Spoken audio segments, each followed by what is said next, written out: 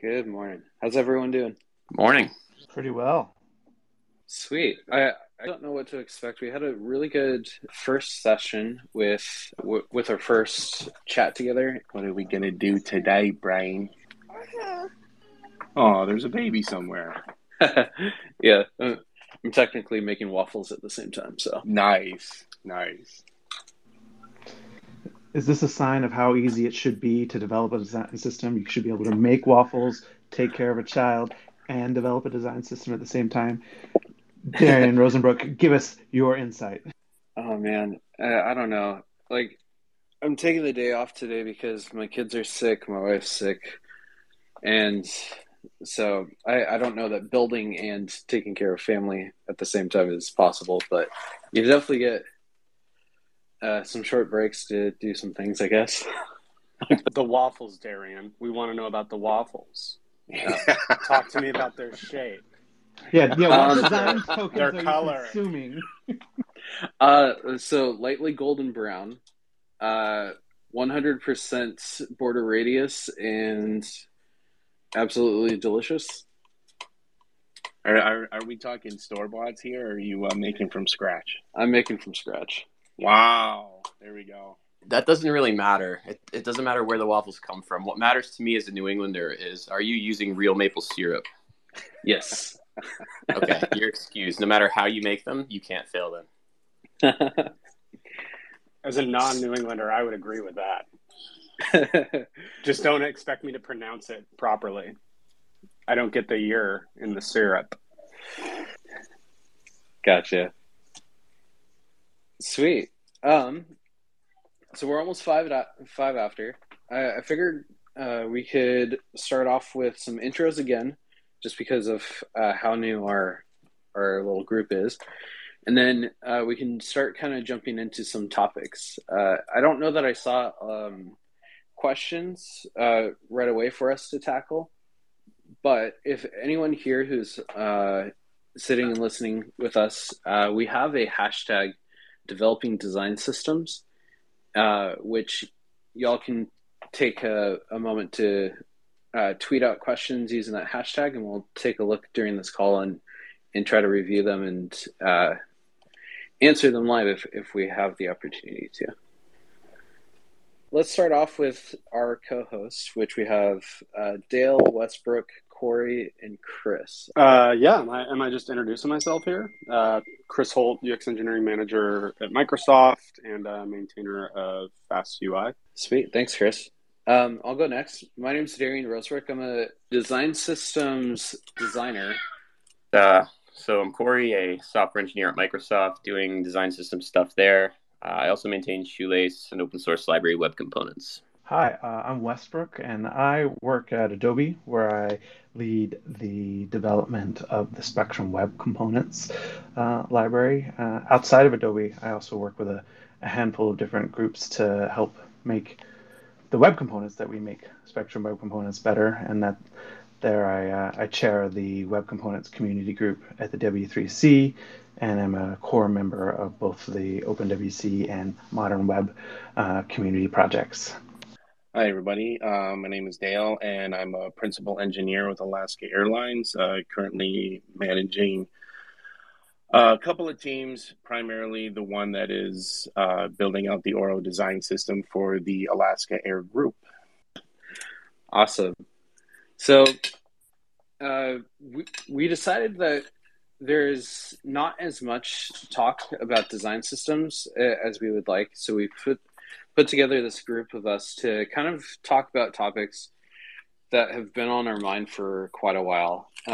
Today's topics, while subject to float as we talk and move along, we wanted to talk a little bit about adoption in design systems, specifically around like the interoperability between the libraries that we make, as well as how do we deliver those to the people and product teams.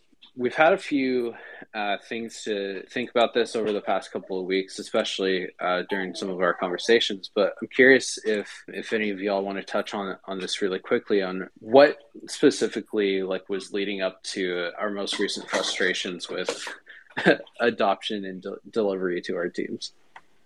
Oh, frustrations. That's such a nice way to put it. Well, I mean, okay. So let's call it what it is. One Probably one of the most challenging things that we deal with in this space is, I would argue that there's a lot of fear, uncertainty, and doubt still around the HTML custom element space. It's a specification that has been maturing for an extremely long time, and it's only within what do we want to say, like the past 3 to 5 years, is that it's really taken a toehold in the industry, because you know all of the major browsers are finally adopting it, and we've finally gotten rid of Internet Explorer. So, engineers have the opportunity to really kind of grab hold of this technology and run with it. And surrounding us is all of these very, very popular frameworks. And all of these popular frameworks really do come with their own opinions on doing things. And depending on what framework you're talking about, those opinions are either rooted in, how HTML is supposed to work, or it's in a space where the people who invented that framework were like, I actually don't care about how HTML works. I just need to output HTML to satisfy the browser. So however we make that HTML, we'll make up all the rules ourselves. So when you're dealing with something like HTML custom elements and you're trying to use them in their universal nature within the scope of these other frameworks, that's where you start to run into problems, because you're running into engineers at different levels who either see these things as an opportunity, or they see these things as, my tutorial didn't teach me about this, I don't understand them, I hate them, and everything in between. And then probably the most interesting argument in any scenario, regardless of framework, is, again, testing frameworks. And testing frameworks are just as opinionated as any other framework. When you have a team who is trying to deliver a product and they have a requirement that a certain level of testing has to be achieved, and they're using a testing framework that it itself is not yet supporting, well, okay, I'll put it this way. Either the framework itself is not supporting Shadow DOM, or they haven't upgraded to the version that is supporting Shadow DOM. And all of these things kind of create like small fissures, if you will, like tiny cracks of annoyance that build up over time. And then people start to draw very, very strong conclusions based on these tiny little bits of frustration. And that's where the conversation is today, I think, is we see, like, all of us, under the banner of developing design systems, we see an opportunity here to have a single deliverable that meets the specification to create a uniform and consistent output that everybody can take advantage of. But when the people taking advantage of it get caught up in these smaller, arguably smaller, or to some people bigger issues, that's where the trap is, right? I'm gonna throw it back to you guys, but that's where this conversation starts in my mind. Yeah, and I think there's like one just like important historical information on that. So like, as when you're developing a design system, you want a lot of people to use it. And like historically, you have a couple of options to make that happen. You work at a company that like tyrannically enforces a single decision on the front end. We're all going to work in X, Y, or Z framework, but only that framework. Or you have a requirement for a super large investment where you are actually shipping your design system in X, Y, Z, and 1, 2, 3 framework, or the beautiful future of web components, which we have a lot of investment on the call today in this space, to wherein you can create your design system once and consume that design system across all of these different frameworks. And each of them have like a little bit different problems. The theory of building it once and not having to be dogmatic about what your consumers build in, uh, I think reduces a lot of that. But then it opens the door for this situation that Dale has just outlined, where there is a lot of additional education and in some cases re-education to ensure that those consumers that are adopting your design system are as successful as you anticipated when making a decision like, we are going to build this design system in web components. Yeah, it's interesting because the the goals on each side are the same, right? But they're typically not seen that way. So, those of us on the call who have picked web components as a delivery mechanism, we do so because we need to be able to scale across multiple JavaScript framework implementations, for instance. Similarly, right, we do that because we want it to just be able to interop with everyone. We want you to be able to pick and choose the tool that best works for your job. There's this odd tension, though, when somebody picks a tool that has not implemented standards correctly. And so those engineers then on a product team, for instance, start to get frustrated because they picked a tool that they thought would solve their needs, and now something isn't working, and often that ends up being misplaced to, the design system team, the team that's responsible for leaf nodes, because they're not necessarily aware, I've found at least, of some of that nuance of the implementation or the choices that were made at their framework. Or, worst case scenario, they just don't care, So I think that makes it difficult because each side tends to be coming at it from the same approach, which is, hey, I want this to work seamlessly. And from our standpoint, I think on the design systems, I would say, yeah, that's why we made these choices. And they would say, well, it's not working for me. That's where you're fighting opinions, right? Wrong. Or ignorance, right? And a place in need of education. Look at the mounds of advice that get sent out now. The path to front end in a lot of places, and it's championed, whether it be on LinkedIn or Twitter or, in boot camps, is we're going to teach you a specific framework related to the front end so that you get a job, right? It's not, we're going to teach you about standards. We're going to teach you about how to approach these problems thoughtfully. It's, hey, we need to get you hired, so that your money was well spent.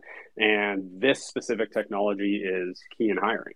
Well, I think sometimes it does come down to opinion for sure. I also think there's just education that continues to need to happen, which makes it difficult because, if you don't have, an engineering team driving your design system adoption, or you don't have significant funding for it, then how do you scale that conversation across an entire organization, for instance? 100%. Yeah. Is this a self-feeding issue then? So you talked that boot camps and people getting hired are trying to learn frameworks in order to get jobs. And then product teams hire for those specific frameworks just because like it's possibly like I hate using this. Let's not say standards to use that in the industry, but like it's easy for companies to get these people because they're being fed lots of these people. So are we kind of backing as an industry into a corner by feeding like framework level rather than standards level? When you look at the history of boot camps specifically, I mean, that is like, where did most boot camps come from? I mean, that came from an age when everybody was really kind of, drinking all the Kool-Aid around Ruby on Rails, and there just were not enough Rails developers. So a lot of boot camps started popping up all over the place, specifically teaching people's Rails because that's where the jobs were, right? Then Angular kind of comes into it, and there is that self-feeding cycle, which is interesting. That if you look at the evolution of where software has been, that is where the emphasis on the education is, because the way I see it, like, people are moving into these companies. They have these, either skills in Rails or Angular or React or whatever it is, and then they advocate for that specific framework to be used for whatever project it is that they're going to. And then they don't stay there forever. I mean, what is the shelf life for an engineer in a company? Like 3 to 5 years, right? And so teams quickly change, and then what's constant is the project, right? And so now a company is like, oh my God, we have like 17 projects all built in React, and people are leaving to go to other companies. And so we have to backfill these positions. So we're telling the world we need more React engineers. So that in itself is an interesting position to me, and one that that one is where I think the argument is actually really strong for the concept of a design system and HTML custom elements, because it at least it breaks that absolute bind. Because I mean, like, one of somebody in my leadership basically said to me one day, is like, we as a company, we need to look at an opportunity to say, like, we have to be able to rebuild this entire part of our experience in less than 3 sprints. And in order to achieve something like that, you have to have a platform tool set. You can't have a bunch of web jockeys, right? So the school thing is interesting because they are 100% just responding to what the businesses think they want, what HR thinks what they want. But we, as technical leadership, we need to be looking in the future and saying, like, okay, here's where we are, but here's a better place that we need to be in order to make these things less hostile and less difficult, right? What are you saying, Chris? He said the word. No, Dale said the word. So bringing this back around to adoption, right? Given this problem, I think that different folks have had different methods of doing that. Dale, you mentioned React, right? So there's one where I think that that team is hopefully making a change in their next major version with some significant breaking changes. I can totally understand that shift. But I think that's one where, just given the way that that framework is implemented, it makes it more difficult, at least at this current time without a flag, to interop really well. So what we've done is based on the work of the folks at Lit, who put together a killer wrapper. Have y'all used that? Is that something that's been helpful? I know that we've seen it be beneficial for teams that want to have more of a React-specific API rather than trying to leverage other methods of getting web components to work in React. Curious of y'all's thoughts, but I know that Lit really started leading in this space with their wrapper. So interestingly, even before Lit's wrapper at Spectrum Web Components, one of the ways that we really focused on our interoperability is simplified API properties, so not using complex data structures in our attribute and properties API, but also leaning as heavily as we can towards the event names that are already available in the browser. So one of the things that often is a big roadblock when consuming web components in a framework or consuming your design system in a framework is that the sort of one-directional data flow of properties down and events up leverages an event system that has custom names, and those custom names are difficult in some cases to consume in other in specific frameworks. And so in Spectrum Web Components, we try really hard to make sure that our upward data communication that is done via events are done by things like change or click or what have you that are already part of the platform. And this is not something that we can do across the entirety of our system, but that means that 60 to 80% of our components are just consumable as raw HTML elements, even without the wrapper. Cory, I'd be interested in hearing from you about Shoelace and how you sort of architect the eventing system and the upward communication strategies there, because you've got such even a wider use base than Spectrum Web Components. I assume you'd be working with a lot of different frameworks to make that possible. So I'm not sure I'm 100% on your question about events, and could you clarify what you're actually asking about that?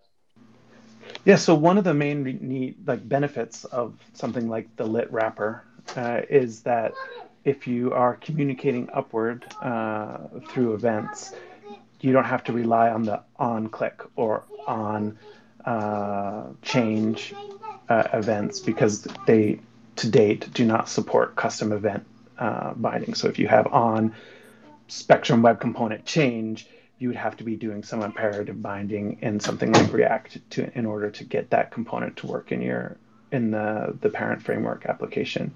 I know that you do ship some things with the wrapper, but had you previously thought of any of that architecture when looking to make sure that Shoelace can support a wide variety of consumers?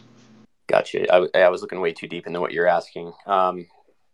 So here's a plug for the CEM analyzer, right? It takes all the events that I put into each component and just kind of makes a mapping so that those events do end up as props in React. And even if you're using TypeScript, you can just kind of get autocomplete and all that. Everything just kind of works for it. Where that doesn't really work as well is if you're dealing with bubbling, right, and you want to listen higher up, that component wouldn't have it, so you'd need an imperative binding there. But at least on the components that you're interested in, you can pretty easily bind it in a very React way. And I've not really heard any complaints. People seem to get it. They tend to struggle more with when you need a ref for calling a method or something like that. So typically, if I have methods like show and hide, I'll throw a prop on there that's open, so it's just as easily accessible to a React user. That's great. And by CM, can you just give make a little bit more information there to make sure that everyone on the call knows what you're referencing? Yeah, we'll have to drop a link here. Essentially, it's an analyzer that lets you you can run your code through it, and it sort of parses properties, methods. You can tag things with JS.comments too. So I tag my events. Any event that gets emitted from a component will be picked up by the analyzer, and so it's pretty powerful. I use it to generate docs, and again, the React wrappers, I use it to generate certain things in there. I think the best thing to do is probably just link to it and let people explore it. If you haven't seen it, it's a pretty cool tool. So stepping back up a level, we talked a little bit about how the product teams may be backing themselves into corners, but I wonder if there's a difference in the terms of scaling. So a lot of us on our teams have to think possibly at a different scale than some product teams, in the way that we're trying to build things that a lot of teams can use. If we're thinking like maybe tens to hundreds of products across an organization that need to use these, I wonder if there's a difference between trying to build that at that scale and getting that interoperability and teams that maybe at a startup where they really have like 1 to 5 specific areas that need that design system to be shared, like the main product, maybe their internal parts and their admin things, versus a company like Microsoft, etc., that has so many avenues that need development teams. Do y'all think there's much of a difference between the two in terms of building off of standards? I think just even from a design space, are looking to address the problem of, and we'll just use good old button at scale, right? So what do all buttons for these products necessitate? For the most part, in my experience, product designers are paid and they are held to focus and deliver for their product. And so they're not looking that level up. They're looking at, here's what I need. So I think that the tension becomes is, if you don't already have a relationship where they can drive requirements up to you, and you have a clear filter of what is a universal requirement or need, then you can start to run into those issues where people start to recreate or break apart or adoption gets difficult. Cory and I were discussing this, separately, the other day, but it comes to, even how we design things. Are we designing in a way where that piece can be extensible? Are we teaching folks in a way when they eject and what is actually, a problem for the framework versus what's a problem for the product? The more products you start to support, the harder this starts to get. So I think there's very much a design aspect here as well, specifically there that parallels kind of the technical bit, truthfully, which can make it complicated. Yeah, I'm actually kind of struck. Last month, I guess now. Last month we talked a lot about like consuming tokens, and I find that like consuming tokens really outlines the communication from a designer to a developer, and I think, and in some cases, what we kind of miss is in the context of developing a design system is that there's a second layer handoff between the design system as a development that's been delivered as technology and the product. And I think it kind of outlines in a way the difference that you're seeing, Darian, between a smaller and a larger team.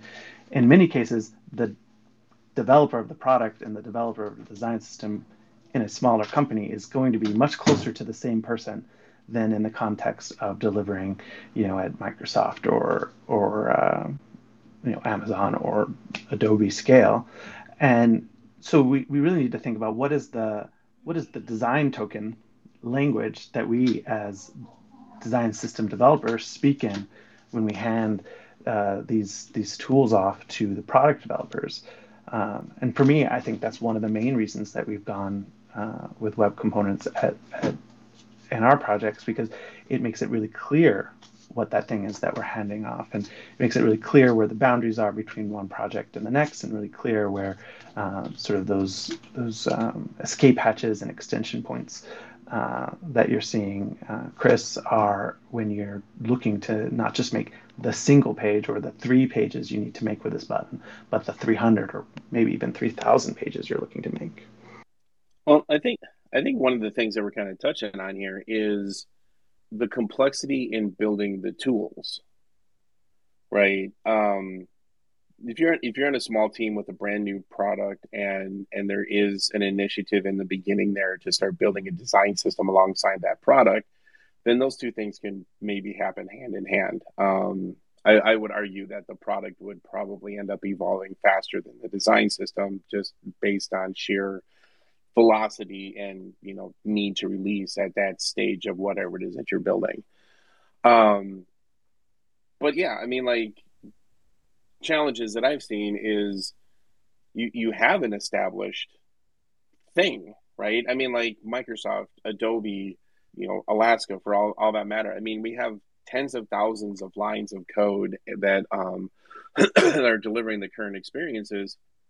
And what we're asking people to do is take a step back and not worry so much about contributing to that particular product where you had all the primitives available to you and you could do whatever you want.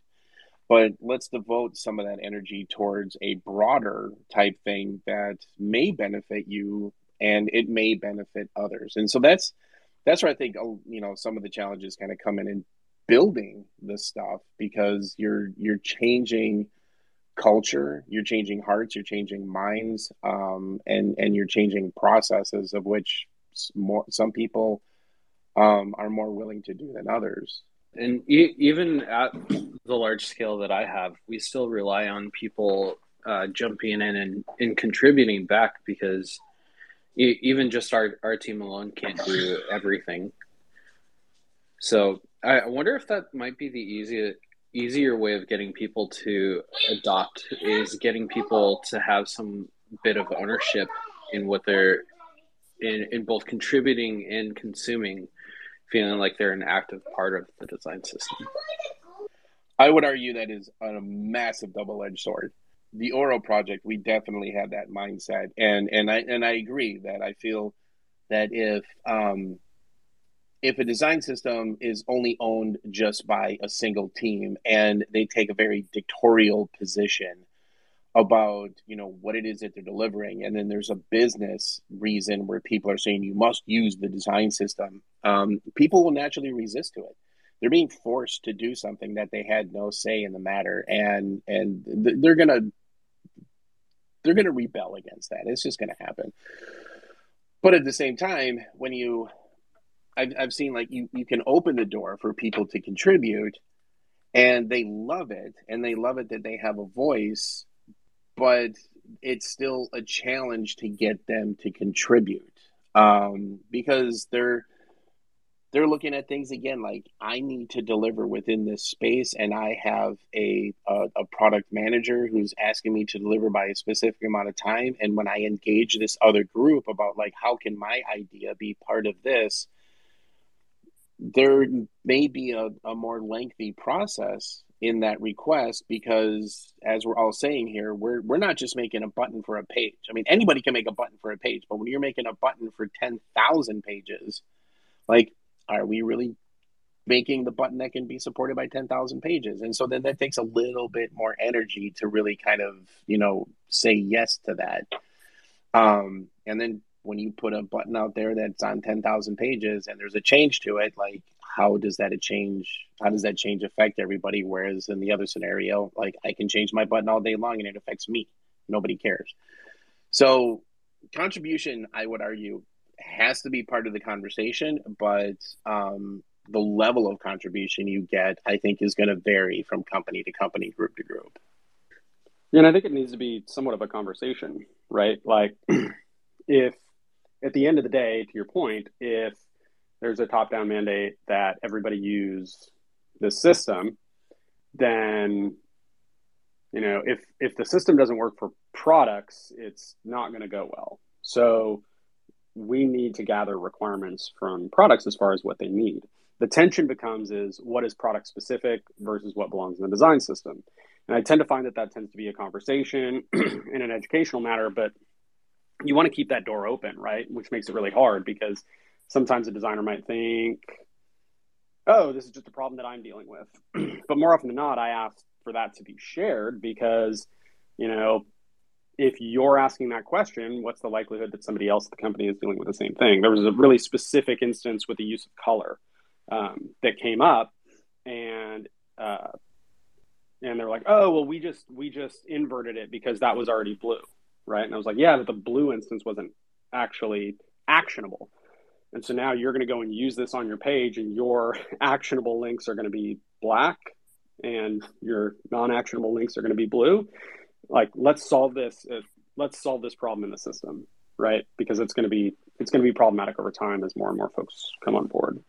So there is this tension, Dale, right? Like, how do you create space where everybody is free to contribute their requirements or, considerations and concerns, but not everything belongs in the system, at least at scale. If you're at a smaller place, it's quite possible that everything can do it, because, the breadth that you need to, move to is smaller. But from my experience, just working with design systems in Microsoft, it becomes really, really difficult to hoist all requirements up, because then you start to run into engineering issues. So it's this interesting tension, I think, where it ends up being less of a direct, like, if you provide a requirement, I will fulfill it, and more of, hey, this needs to be a continual conversation between the design and engineering portion of a design system team and product teams to the design system team for, hey, are we staying in scope? Are we missing things? Do we need to evolve? Or is that a singular use case kind of for you all based on your requirements? So the umbrella topic for the day is interoperability, adoption, integration, and the challenges across the board don't only just come from the big JavaScript frameworks, right? What we're all really kind of speaking to is the adoption of a enterprise size or smaller design system is really the concept that boils down to is something that has been available to everybody, right? You have a company, you have teams, you have people, and everybody's delivering product. And there's been an amazing amount of freedom on how you deliver that product. And that's great. I mean, that's what we all want.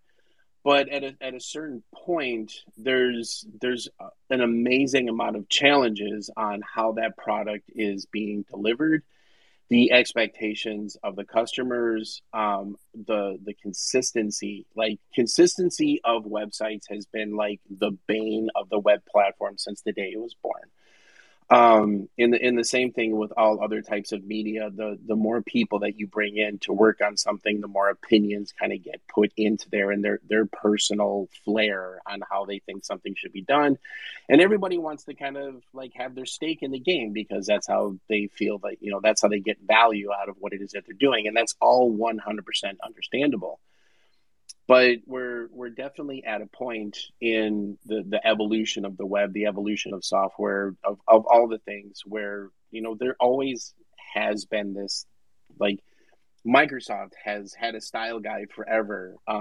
Apple has had a style guide forever, and there's constraints, and there's always been like these driving guidelines on how to consistently deliver something. I mean, like, yeah, like, this is nothing new. Like, going all the way back to the first Clarity Conf back in the day.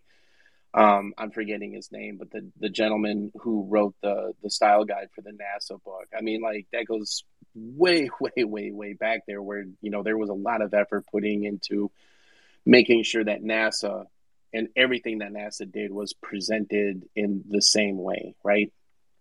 So what we're talking about here is just another evolution of that idea of having that consistent deliverable, but how do we physically deliver consistency without having to be put into a situation of policing that consistency, which I think has been the historical argument.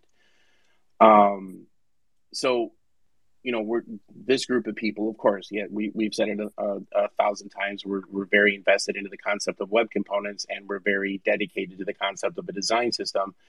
But that in itself is taking away something that people have historically been able to do themselves. And so there's technical challenges and there's personal challenges, and we're all dealing with them at different levels. So with that, I mean, I'm going to stop ranting, but I mean, I think that is really kind of the crux of the interoperable in an adoption scenario. Is everybody has different opinions on what they want to adopt and how they want to adopt it and how this problem should be solved. So I think somebody else can talk. Yeah, I'm just like consuming that, and I think that comes down to this really interesting question. We sort of framed the beginning of today's talk about difficulties of consuming a design system not in the context that it's been built.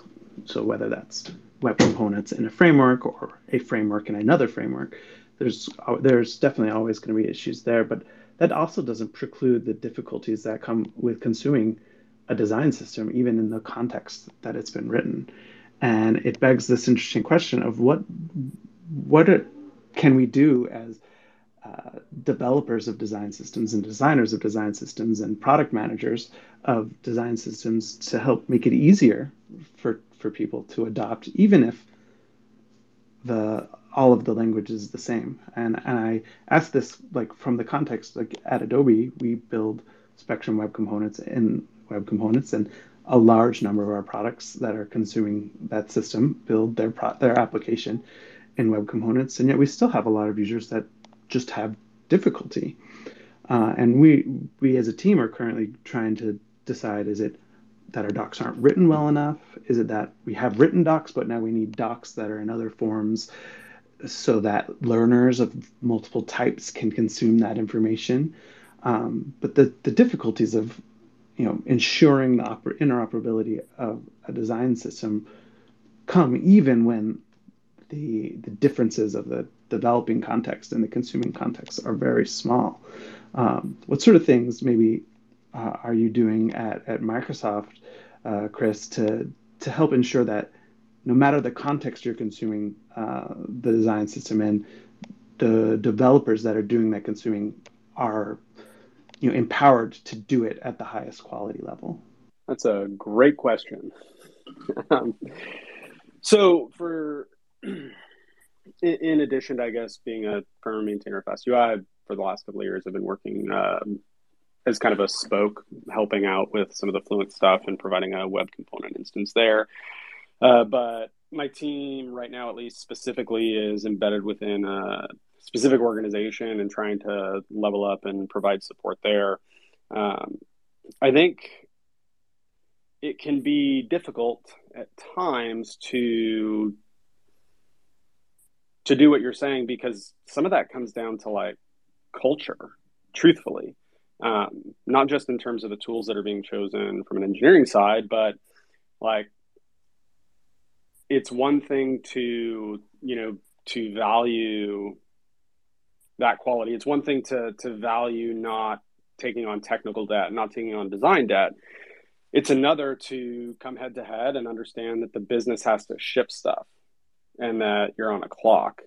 And so to some extent, I find that there's a tension between being idealistic in terms of creating space for folks to leverage things, creating time for us to add and enhance, and having to, take in requests, provide a method for somebody to get beyond that, and sacrifice at times consistency within the system because somebody just says I have to ship, and this design is what I'm being held to red lines wise. One of the things that we do just from a design process standpoint is that I'm a firm believer that if you want engineers to build with the system, you should spec according to it. So instead of getting product designers to use components and add red lines, we do something where we essentially call it like blue lines, where we actually call out the control, we call it the configuration, because in a lot of cases, an engineer is either going to go use what they can find and do it intuitively or based on what they know, or they're just going to go build it themselves. And so being able to call out what it is, what it should be, and how it should be used, that helps, because when we're building some of these components, right, we're baking in behavior. So we're baking in the behavior of a menu, so you get an accessible menu. We don't bake in the actions that menu takes, but we want to make sure that the control has proper, support for assistive tech, keyboard navigation, all of those things, right? But what I found is that if you don't clearly call out just use the system, then based on even the pressures of the business and the timelines that you can be under, folks will just, go off themselves. Creating that, what is red line versus what is blue line, at least from our standpoint, has enabled a little bit more clarity for when somebody needs to do something on top of the system versus when they're just using it outright. That is really, really interesting to empower your designers to be able to speak in this blue line language. Is that something that's sort of coming down from the design team, like on high, they're establishing this naming system and this attribute system, or is this coming back from the component implementation in the form of like a designer facing documentation system? Tell me a little bit more how you're able to empower that, because that sounds really powerful. Right now, it's primarily been conversations over several years in the midst of like design meetings, and having designers have struggles or frustrations with like craft and fit and finish issues.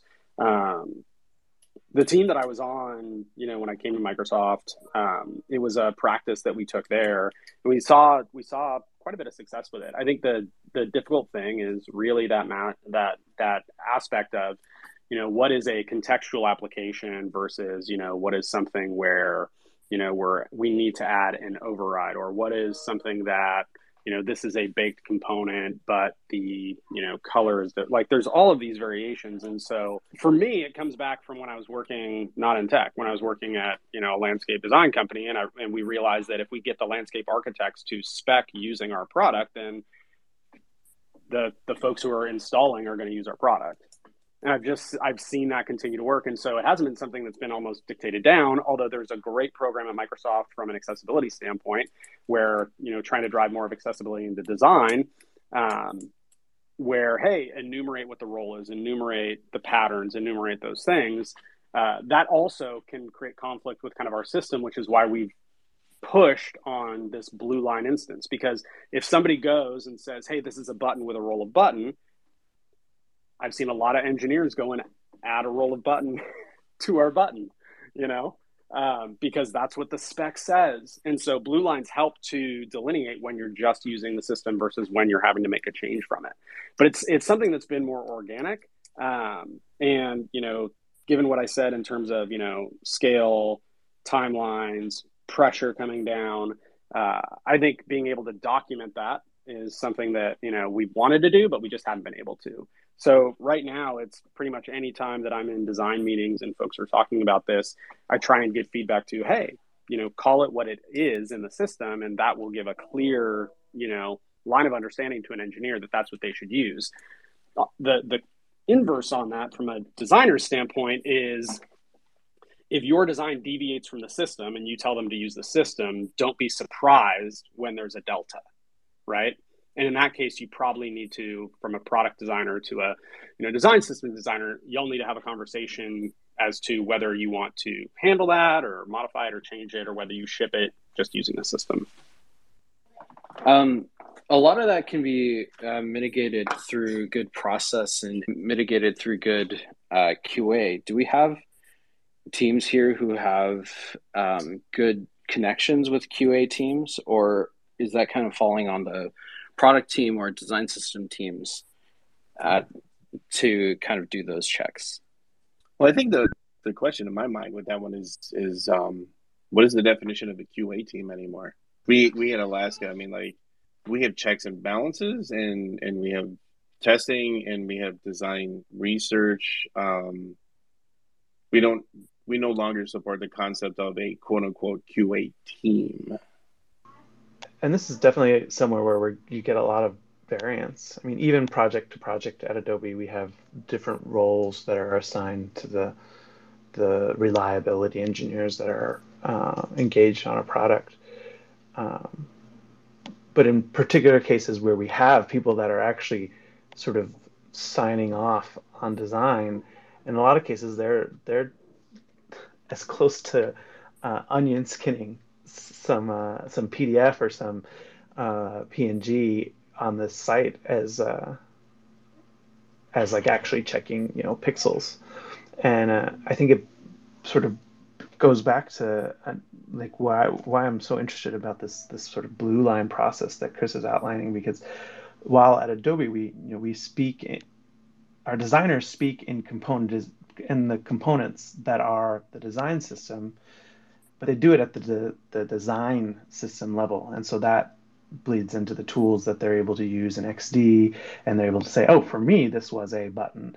But then in a lot of cases the output from XD is more redline, and so then the developers that are consuming their output are getting the red line, and so they're trying to meet red lines off of that rather than speaking in the component language that can be translated directly to the actual web components or the actual patterns that they're consuming from our developed design system. And then there's definitely something we're dropping here, and this is really cool to hear about this, because it's going to help a lot when I bring this back to process in the projects I work at Adobe. But that drop of like design language as a component, and then not necessarily component library as a language, and then developers getting red lines that they can't draw back to that, and then those red lines being the thing that the QE or the reliability engineers at the end of the process look back on. And then there's so many handoffs there where it's unclear who dropped the pixels. And that's really what happens. It gets questioned at the end. The reality engineer says, look, there's not pixels here, or look, this uh, circle is not as big as that circle. And uh, marking off how we can improve those communication points is a really interesting challenge. Well, I think it's interesting that Spectrum is integrated with your site reliability engineers. That that's interesting to me. How do they do that? Because I mean, like our SREs, I mean, they rely on you know tools that give them graphs and pie charts of where problems are arising and stuff like that. So how do you work in a UI process into that? Well, sadly, it's not directly attached to the design system. As I said, like an engineer will use the component language to create like an XD, or in non-Adobe parlance, a Figma file, and then the output of that file, like the static reference, the pixel perfectness of that representation is what some of the reliability engineers are tasked to ensuring, and they're bringing to bear issues where those pixels are not the same. And I think it's because they're not speaking in the component language; they're speaking in the static representation of the page, as opposed to the sort of blue line language that Chris is outlining here of these are the different components, and this component goes here, as opposed to these pixels go here, which I think is a much better way to talk, because then that allows us to speak in the language of responsivity, that allows us to speak in the language of cross-browser support, that allows us to speak in the language of cross-device support that a static image just doesn't really represent.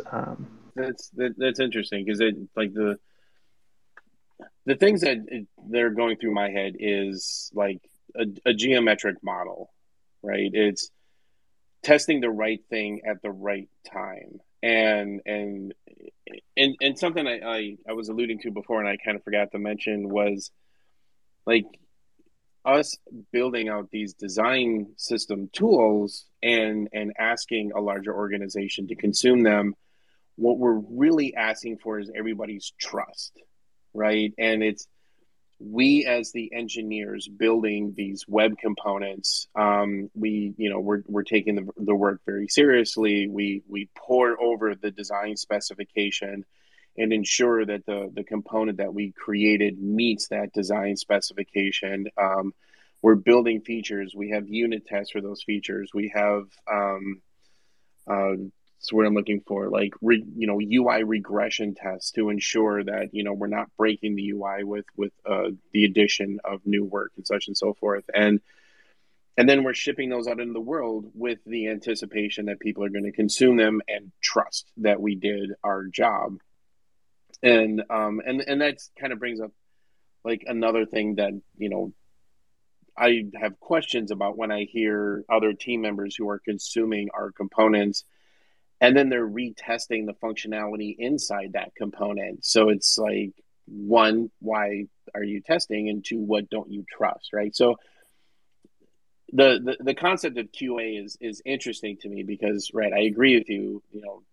There's very few places that I've worked with that has like this huge QA process where somebody goes and pores over all of the individual things and looks for bugs, but we're more tasked with ensuring that the things that we ship meet that specification so that somebody else shouldn't have to test it. But yeah, I really want to understand better this concept of red lines versus blue lines, Chris. You opened a can of worms there that we all want to know more about. And just quick time check, it is 9:04. We did want to say we wanted to keep this one to an hour, so I'm kind of curious if we want to kick that can down the road and leave it for our next episode. What say we all? Yeah, we should definitely kick that can. I will say the other thing that came up here, which would be interesting to discuss in future episodes from both a design and a development standpoint, is standards, right?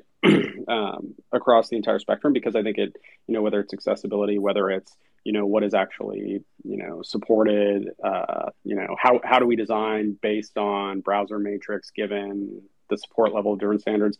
I think there's a lot that could be covered there in the future as well that we started to dip our toe into. 100%. Yep.